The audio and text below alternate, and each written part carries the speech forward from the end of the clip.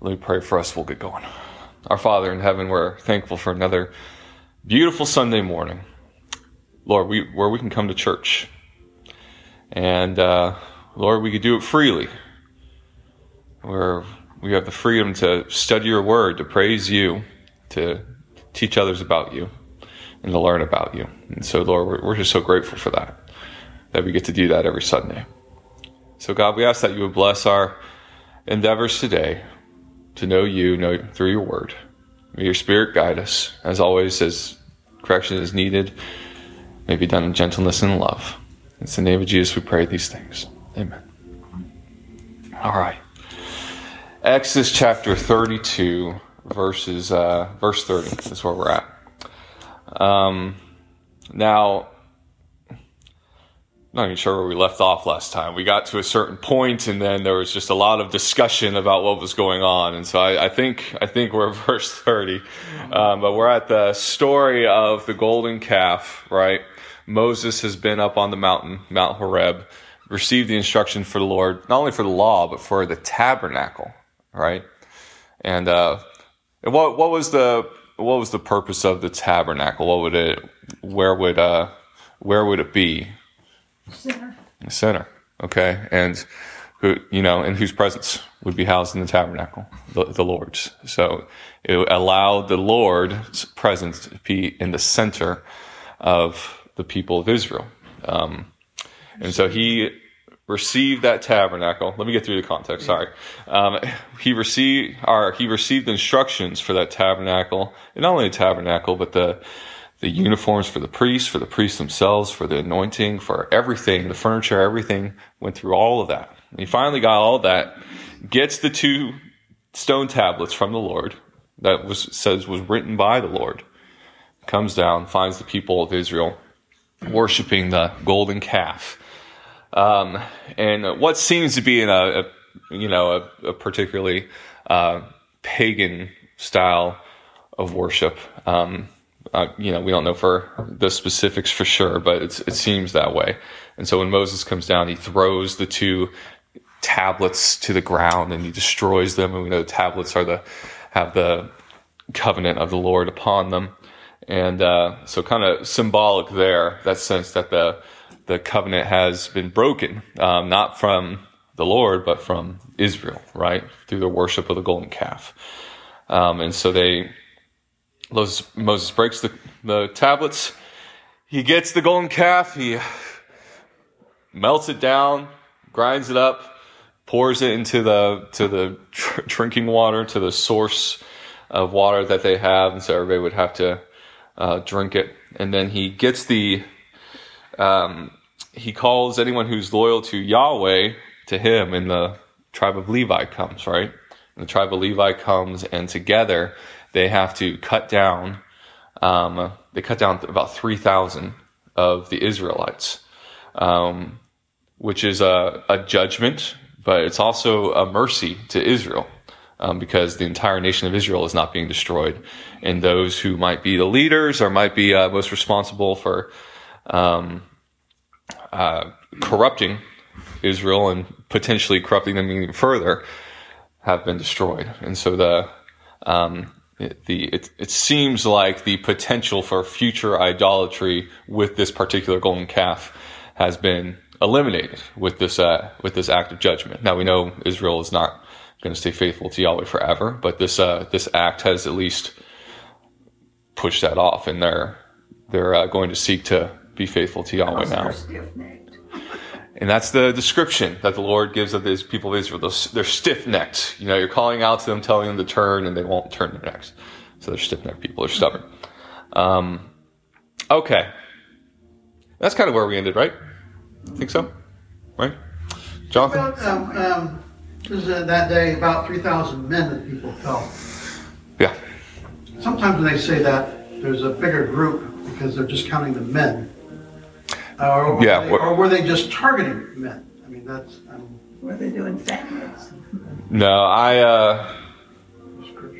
don't know. Yeah, it's not a question. No. Either way, it was a Either way, it wasn't the entire nation. It seemed to be targeting specific people. That's at least the indication of 3,000 was. It wasn't just indiscriminate slaughter. Okay, so that judgment is over. The Lord told Moses to do that.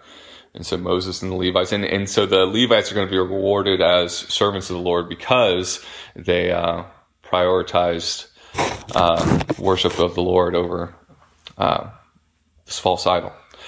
So now we're in verse 30. This is what it says. Let's begin there. The next day Moses said to the people, "You have sinned a great sin, and I will go up to the Lord. Perhaps I can make atonement for your sin." So Moses returned to the Lord and said, "Alas, this people has sinned a great sin. They have made for themselves gods of gold. But now if you will forgive their sin, but if not, please blot me out of your book that you have written." Okay, and so sinned a great sin. So it's clear Moses sees what they did as a very significant evil, as a very significant wrongdoing. Obviously not just by his words, his actions as well. So Moses has done in the past what he can to correct the people and have them turn back from Yahweh. Hey, Tim. And doing well. And now all he can do is leave the rest in Yahweh's hands and let him administer judgment as he sees fit. Okay, and so Moses, the suggestion here is maybe he can provide some sort of sin offering on behalf of the people to make atonement. All right? He said he wanted to go up and make atonement, and he's not qualified. Only Jesus was qualified. Well, we don't know he's not qualified yet. You're skipping ahead one verse. You are exactly right. You are exactly right. Back to the future. Okay, but you're right, John. You're right. Moses begins his entreaty to the Lord with the word anah, which my translation says alas. Alas, yours might say, Lord, please. And I think the effect of the word is more like, I beg you. Like it's the Lord interceding for the people. He's pleading for these sinners. And the atonement he offers, we mentioned, is his own life. Now mine says, blot me out. You're familiar with that. The idea is to be wiped out. And this is the first time we hear of any type of book or scroll. And when we hear the idea of a book of life in the Bible, we associate it with the New Testament idea of the book of life, where like kind of this book of eternal life where names are written. In the Old Testament, it almost kind of refers to a census. So the idea is that you have this list of names. If you're taking a census of a town, you have a list of names. And if someone is in the town, they're on the list. But if they've died, then their names gets wiped off the list because they're not in the town anymore. They're dead. And so I think that's the idea here, is that there's a list of the people of Israel. We haven't heard of this idea before. It's the first time that's brought up. And Moses is saying, blot me out of that list if you can't forgive their sins. He's offering himself as a substitute. No, I don't think it's quite that. I think it's more of a census. I didn't hear what he said. He said who's been naughty and who's been nice. A little more severe, actually. But clearly Moses has taken responsibility for his people, for these people. Yeah. Well, Moses has taken responsibility for these people, something I think the Lord is trying to get him to do earlier on. And now he would rather give his own life than have the people be unforgiven. Verse 33, but the Lord said to Moses, whoever has sinned against me, I will blot out of my book. All right. So he's God's book. Okay. So he's. Oh, Tim, what's up, man? I don't mean to interrupt. Yeah, I didn't see. Oh man, I can't recall. You said something. Yeah, I caught you a little late. That's all right. If you come back to it. You were talking about. That's okay. Anyway, we come and we repent, and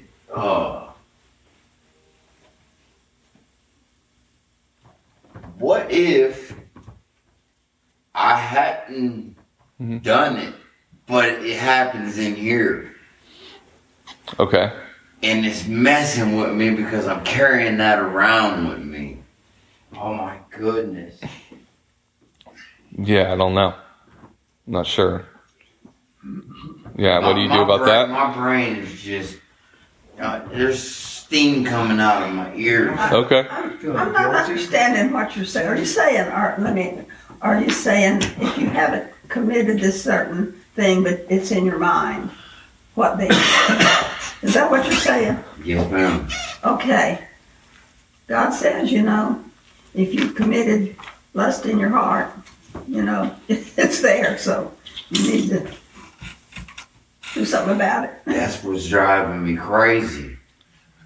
That's what's driving me nuts. But the situation you're also describing sounds a little more complicated than just that as well, Tim. So it might just be a lot of stuff that you personally have to deal with and figure out, and it might just take time. Yeah. All right. I'm going to keep going though. All right.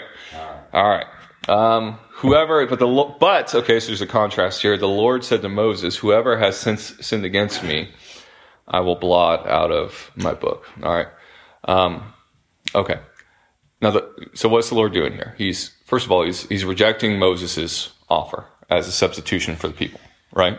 Moses, Jones made this point, Moses is not qualified to act as a substitutionary atonement for the people of Israel. Okay? In biblical language, he's not worthy. Okay, he's not worthy, sure, of doing that. All right, and so love that because we know there's a foreshadowing of someone who is worthy, right? But Moses himself is not worthy, even as obedient and good as Moses has been, he's compared to the rest of Israel. Yeah, he's not sufficient to do this, and so the Lord says, "I will take judgment. I will make judgment as I see fit." That's essentially what he's saying. All right, I will. You can entrust the judgment of the people to me. God's not done with Moses yet. No, he's certainly not. So it's a statement of authority, but that the Lord has the right to judge the people as he sees fit. All right. And now let's keep going. It's worse. Well, and let's just keep going. Verses 34 and 35. But now go lead the people to the place about which I have spoken to you. Behold, my angel shall go before you. Nevertheless, in the day when I will visit their sin upon them. And the Lord sent a plague to the people because they made the calf, the one that Aaron made. All right. Now, if you read this and find this somewhat confusing, I don't think you're alone. There's not much agreement on what this means. Is this something that's happening now? Is it something he's promising in the future? It's not exactly clear. What we can get here is the Lord promises to judge those who sinned against him, and he does it with a plague, which is kind of a vague term. Does it mean sickness? Does it mean death? What does it mean? We don't get much more than just he judges them with a plague. It's interesting that he uses the term "my angel" singular, and not my angels with this, that, and the other. It's interesting to me, at least. It's an angel of God. It's that same thing that he's promised before, is that there's going to be some sort of... the angel, we don't know exactly what he means when he says that, when he says there's going to be my angel. The fact that it's singular, not plural. In the Bible we hear angels, plural. Right. But this, God says, my angel, that one. There's going to be some sort of messenger. Which angel is God have in mind specifically? See, that's why I don't want to go towards. Like, is he talking about specifically like an angel like Gabriel? I mean, that's why I don't want to get mixed up, because that's... From later. Say that again? The Old Testament, more likely Michael. Michael had a special responsibility for the nation of Israel in later passages. Had a responsibility for what? I missed the... Israel. Michael. Yeah, but you said something before that. I missed the word. It's all right. Responsibility in later passages in the Old Testament. If he's talking about an archangel. Okay. Now, maybe he's talking about Jesus. And we're gonna go into more of this idea of God sending a messenger to them, because we know his original intention is for him to be in the midst of the people with the tabernacle, right? And so this is similar. So there's good news here where the people have committed a great sin. Moses has interceded on their behalf, and now God's saying, so we hear like this, we get focused on the plague and the punishment for the sin, but God is saying, listen, go, lead the people to the place which I've spoken to you, and I will send someone to lead you. All right, and that's what they wanted. They wanted someone to lead them to the land of Canaan. They wanted to continue that journey. And so God is fulfilling that promise. So there's some good news here. All right. And so Moses' intercession seems to work to some extent. God is saying, continue on, go. And so obviously when he says that, that's why verse 35 is a little confusing. The Lord sent a plague upon the people. He's obviously not destroying the people, but there is some continued judgment. All right. But he still intends for the people to make their journey to the land of Canaan. So it's a little confusing, and so if you're confused by it, you're not alone. But the good news is that the Lord is telling Moses to lead the people to Canaan, and he's going to send a messenger who's fulfilling the promise that he made to Moses and to the people to take them to Canaan. Okay? All right, that's the end of chapter 32. And I want to go on to chapter 33, so we can maybe clarify this a little bit. Maybe. Let's go to chapter 33. We can keep talking about it. Verses 1 and 2. The Lord said to Moses, "Depart, go up from here, you and the people whom you have brought out of the land of Egypt, to the land of which I swore to Abraham, Isaac, and Jacob, saying, to your offspring I will give it. I will send an angel before you, and I will drive out the Canaanite, the Amorites, the Hittites, the Perizzites, the Hivites, and the Jebusites." All right? Okay, again, this is a continuation of the promise that the Lord made to Moses back in chapter 23. Where Moses shared with the people right before they ratified the covenant, right, with a ceremony and a meal. He shared this information that the Lord was going to do this. So he's going back to this promise that he made to the people of Israel just 40 days before they began worshiping the golden idol. And he's keeping that promise that he made in the covenant that Israel broke. That when Israel broke that covenant, but he's keeping that promise. Now, of course, the promise not only goes back to chapter 23, but it actually goes all the way back to Genesis 12 and Genesis 15. He's remembering the promise that he made to Abraham, right? Or Abram, I guess, back then. That there's going to be this land that he's going to bring the people to, and he's going to bless Abraham's seed, and they're going to become a nation. And we remember the specific people groups he mentions here are the same as he mentions back in chapter 23 and everything. And so he's going to give them a messenger, all right, to go before them and to drive the people out of the land. All right, so far so good for the people of Israel. That all sounds nice. But then, verses 3 to 6. Go up to a land flowing with milk and honey, but I will not go up among you, lest I consume you on the way, for you are a stiff-necked people. And when the people heard this disastrous word, they mourned, and no one put on his ornaments. For the Lord had said to Moses, say to the people of Israel, you are a stiff-necked people. If for a single moment I should go up among you, I would consume you. So now take off your ornaments, that I may know what to do with you. Therefore the people of Israel stripped themselves of their ornaments from Mount Horeb onward. Okay, and so it sounds like they're leaving Mount Horeb. They are making the trek. The Lord has promised to bring them to Canaan, but he's sending a messenger, and yet he's not going to be in their midst. All right? Summary. Okay. So the people are mourning over this news. All right? Now, why are the people mourning over this news? They're getting everything that they asked for before, everything they wanted before. What they wanted from Aaron was for a messenger, someone to go before them and to bring them to the land of Canaan and drive out they're getting everything that they wanted, but now they're mourning over this news. Why are they mourning? That's the soap opera back in the day. That was without support of the Lord. Okay. They were on their own. You're on your own. You don't have my guidance or support. Well, they have guidance, right? They have a messenger, right?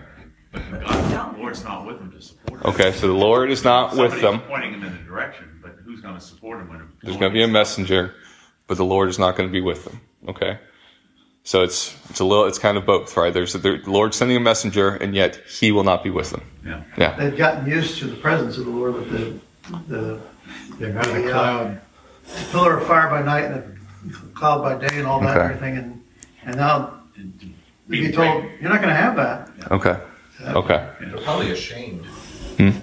That too. To have this idea that God can't go with them because they're so bad, He might just get angry and wipe them out. Okay, so it's kind of like a protective thing God is doing here. It's like, listen, I can't go with you because I might destroy you if you sin again. So it's kind of protective in that sense.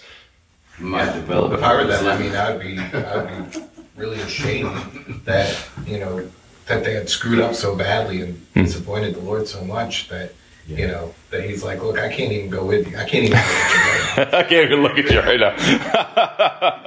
He's gonna hold a resentment.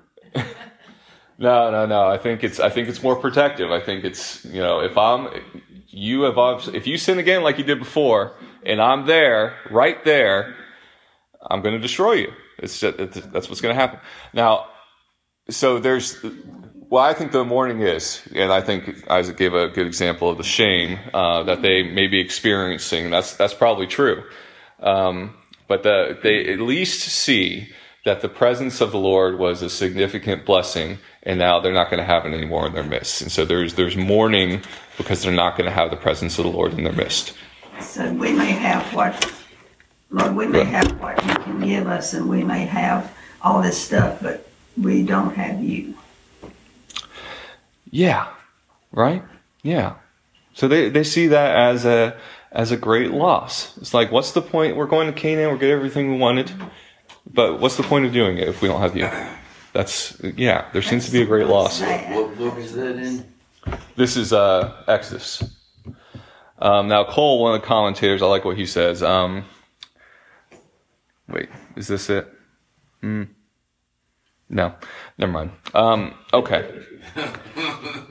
Now, as far as the removal of the ornaments go, Net Bible has this note: the call to remove the ornaments must have been perceived as a call to show repentance for what has happened. If they repented, then God would know how to deal with them. They must not have given all their ornaments for the golden calf. What'd you say? I said they must not have given all of their ornaments for the golden calf. Yeah, they seem to have more, but now there's like in this act of mourning, and obedience, they're removing all the gold.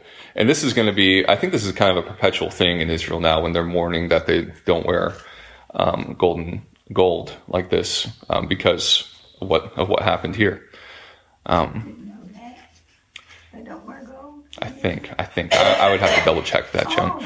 I would have to double check that. It does say from Mount Horeb forward, so that's kind of interesting that this is a new pattern or something for them, maybe it was the wearing of the ornaments more of a Egyptian thing, or is this another making them a set apart? It would certainly make them distinct from every other people. They're not. I mean, that's what one of the commentators noted that too. It said that Cole says, as an outward sign of mourning, the lost presence of God, Israel, as an outward sign of mourning, the lost presence of God, Israel strips off her ornaments. In mourning, this was a temporary custom, but for Israel, it becomes a perpetual rule. Israel, in many respects, must have seemed like a nation of Puritans in the ancient world, not only in worship and morals, but even in their dress. They don't even wear gold like we do. Is the idea? I would have to double check if that's something that continues on, but it seems like it. Yeah, that's interesting. 1 second, Tim. The Ammonites continue that today. They don't wear any jewelry. They don't wear any jewelry, the Ammonites? Right. Oh, I didn't know that. Tim? Do we have any palms? Today? Yeah, today's Palm Sunday. I don't think we have any palms. I don't know if we bring palms, right? No. I would know about that, so no. All right. So, Of course, yeah. we know, I'm not sure they knew at that point, that God was there. When he says, there's no place where he's not. So I guess we would have to understand that as is not the special presence of God. Of course. And we knew that from the description of the tabernacle when he said his presence is going to be in the Holy of Holies. Of course, God's everywhere, but in a special sense, his presence is going to be in the Holy of Holies. Yeah. And now it's being withheld from them. Yeah, but not forever. Let's continue on because the rest of the story is important. Verse 7. Now Moses used to take the tent and pitch it outside the camp, far off from the camp. And he called it the tent of meeting. And everyone who sought the Lord would go out to the tent of meeting, which was outside the camp. All right, and so this is interesting because now Moses is setting up his tent. So the tent of meeting normally would refer to the tabernacle. It's the same kind of designation that's synonymous with the tabernacle. But that's obviously not what it means here. The tabernacle hasn't been erected.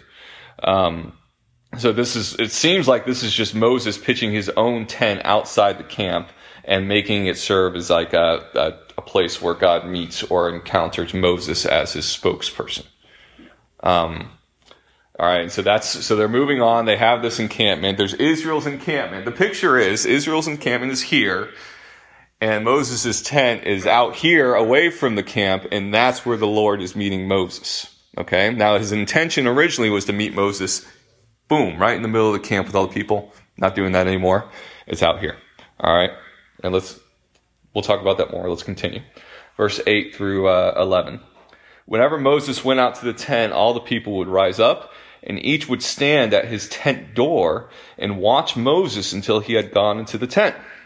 When Moses entered the tent, the pillar of cloud would descend and stand at the entrance of the tent, and the Lord would speak with Moses. And when all the people saw the pillar of cloud standing at the entrance of the tent, all the people would rise up and worship, each at his tent door. Thus the Lord used to speak to Moses face to face, as a man speaks to his friend. When Moses turned again to the camp, his assistant Joshua, the son of Nun, a young man, would not depart from the tent. All right. Okay, so we talked about this. The author is giving us a picture of what life looks like after the golden bull idolatry incident. The Lord would not dwell in the midst of the people, and yet he didn't abandon them altogether, right? He's not dwelling in the midst of the people, and yet he's still there. Okay, and we talked about that a little bit. Like, how is he still there and yet not in their midst? Okay, this is how. So we're getting a physical picture of the result of the people's sin here, in a way. There is now distance between them and the Lord, as there must be unless his holiness destroys them in their sin. Bill, I think the term fits this as rejection. It's not complete rejection, though, right? Not complete rejection. Okay. Partial rejection, because God has moved out in their midst to be the center of their lives. Yeah. To over here. Okay. So outside the camp, you're not good enough for me to be in with you anymore. I'm uncomfortable with rejection because it's not a complete rejection, but I like the term distance. Yeah. Which is saying what you're saying. I like the term, like, there's distance now between the Lord and the people of Israel. Yeah. And before, there was not going to be that separation, that distance, but now there is. I like what Cole says here. He says, God will not be in the midst of Israel. Okay, this is what you're saying. Yet he will not withdraw his presence altogether. This is symbolized in the pitching of the meeting tent outside the camp and at a distance from it. Sanctuaries were usually built a little distance away from the towns in the ancient world. So Israel has therefore lost her uniqueness as a nation among whom God dwells in the very midst. And now it's kind of like they're like other nations where their God kind of sits out to the side. And now, instead of being this unique nation where God can dwell in the very midst of them. God is showing that there's a major problem in their relationship. Yeah. Yeah, from the golden calf incident. Yeah. But it's not the end of it.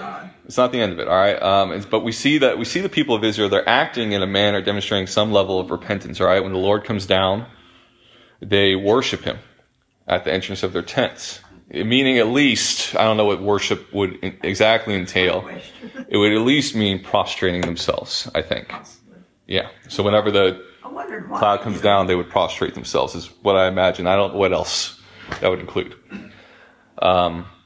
Moses obviously isn't literally meeting with the Lord face to face, okay, because we're about to go through a story where, God is going to tell Moses, you can't see my face. Yeah. Right? So he's not literally meeting face to face, but he enjoys a certain nearness to the Lord that the other Israelites cannot enjoy. An intimacy there. So this is Yeah.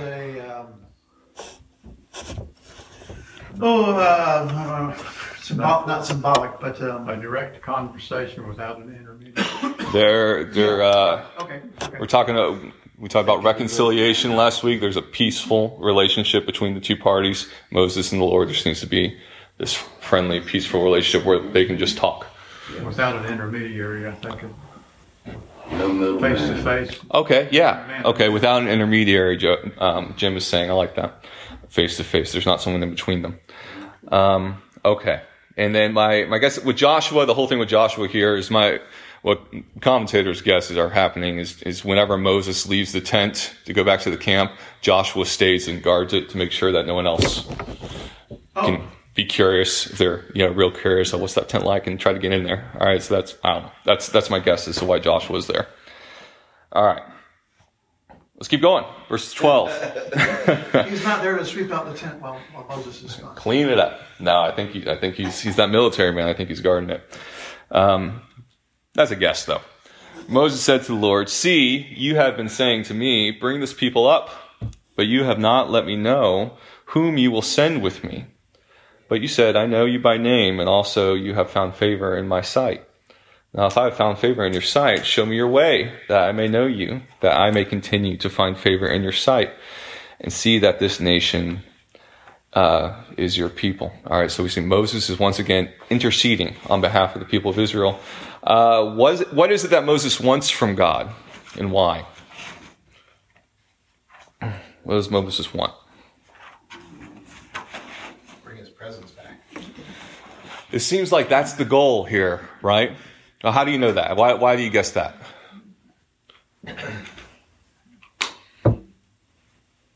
Well, I read ahead. Yeah, well, so did I, so that's why I know it too. There you go.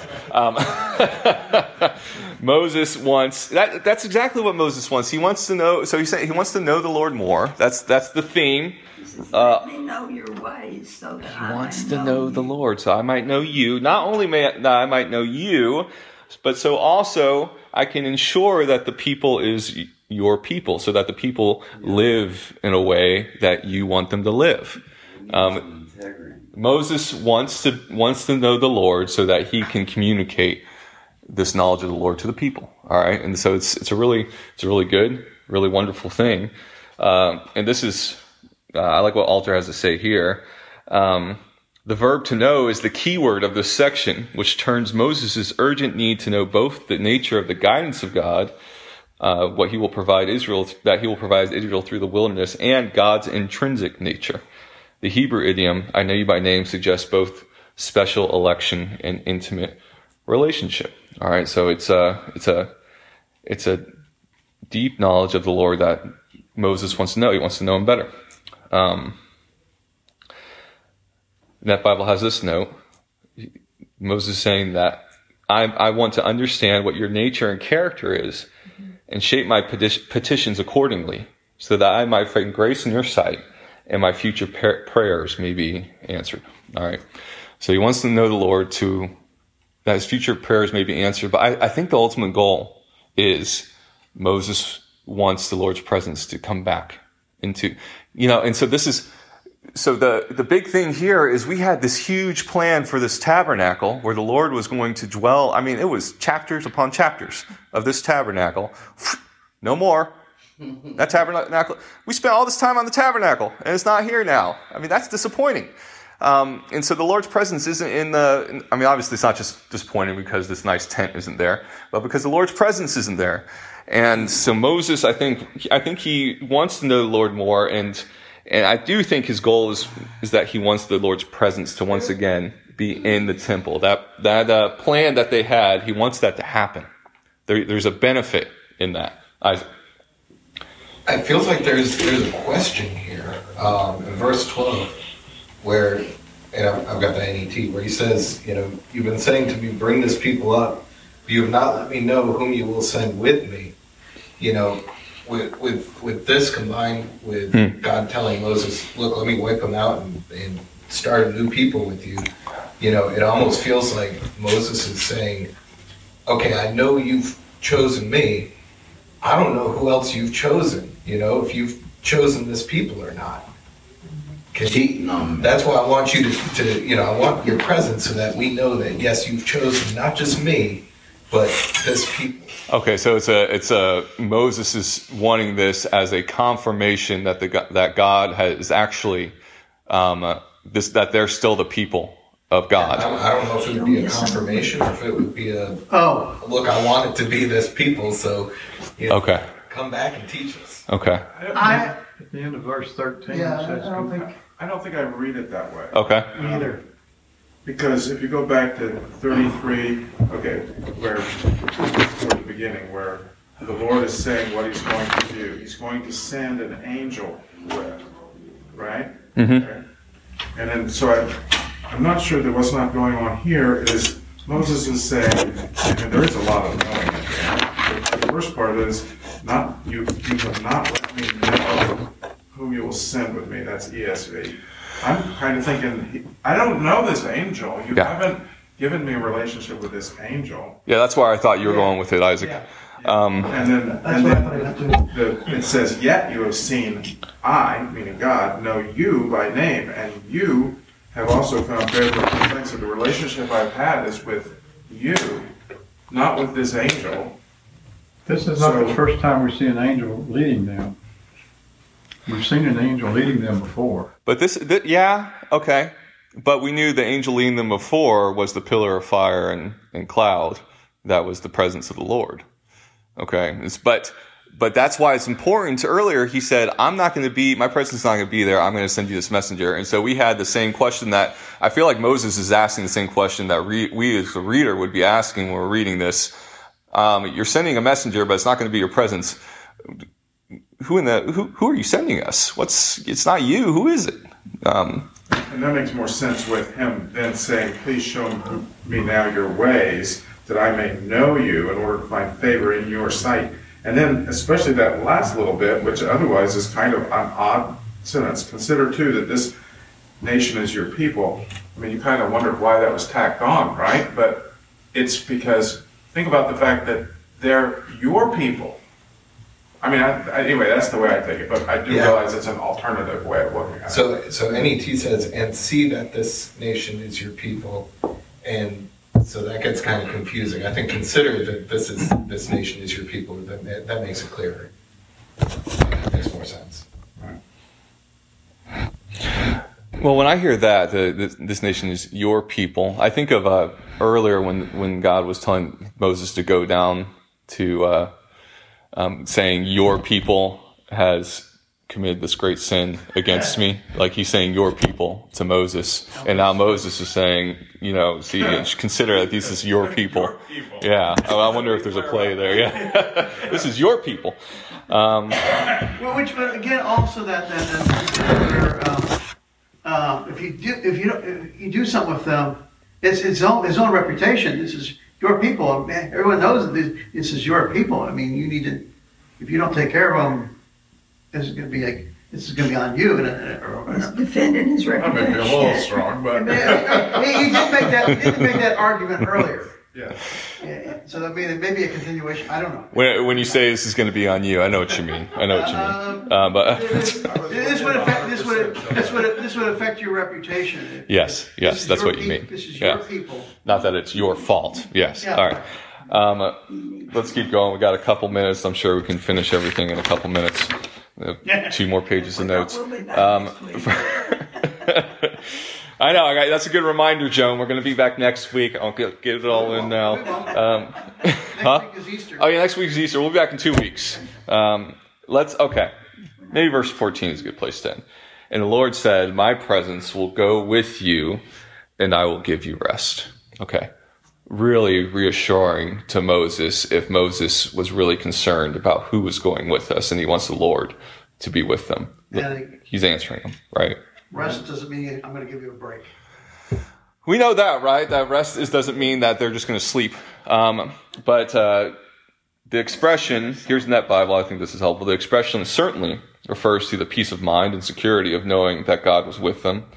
But it also came to mean that God is going to settle them in the land of promise and give them rest and peace from their enemies. So rest could be the sense of peace of mind where they were so concerned and anxious about before about who's going to go with them, and they worship an idol and everything. And, Parallel where Jesus says, "If you come to me, I will give you rest." Yeah, that same kind of your Rest for yourself. your trust and your hope is in me. Things are being happening, but you can find rest. Yeah. That's a good parallel. Yeah. Moses is not going to have to worry because the Lord is with him. So now Moses is satisfied, huh? Well, that's why we're ending on this verse. We can just assume that. Deal with it when we come back. I keep saying them. But it could be, but it says you. So does it mean Moses or you as in all the people? What do you think? What verse? What God is, it means the whole people. Yeah. But it's a good. No. I think it's an important thing to say that Moses' intercession is the reason that this is happening, because Moses interceded for his people, and he has a face-to-face, friendly relationship with the Lord. And so I think the you part's important. But is this promise singular or plural? That's a grammatical question that you could look up. Is this promise singular or plural? I will give you rest. Oh, I see what you're saying. Man, I didn't even think to look that up. I'll have to do that. I remember to do that. Okay. It's not even in the text. It's in italics. In verse 14, my presence shall go with you. Let's look here. Go with you. Hold on. See if there's anything helpful here. Rest, so that you. Yeah. The Net Bible has a note. The phrase "with you" is not in the Hebrew text, but is implied. But the give you. What about the you there? That is there. Yeah. And so we can look at that you. Is that specifically Moses, or? I mean, obviously later on, Israel's going out, but is he promising? I think it may be some significance is whether he's promising at this point, whether he's promising Moses or everyone. Yeah, I assume it's everyone. That's my assumption. But I assume it's based off of what Moses has done here.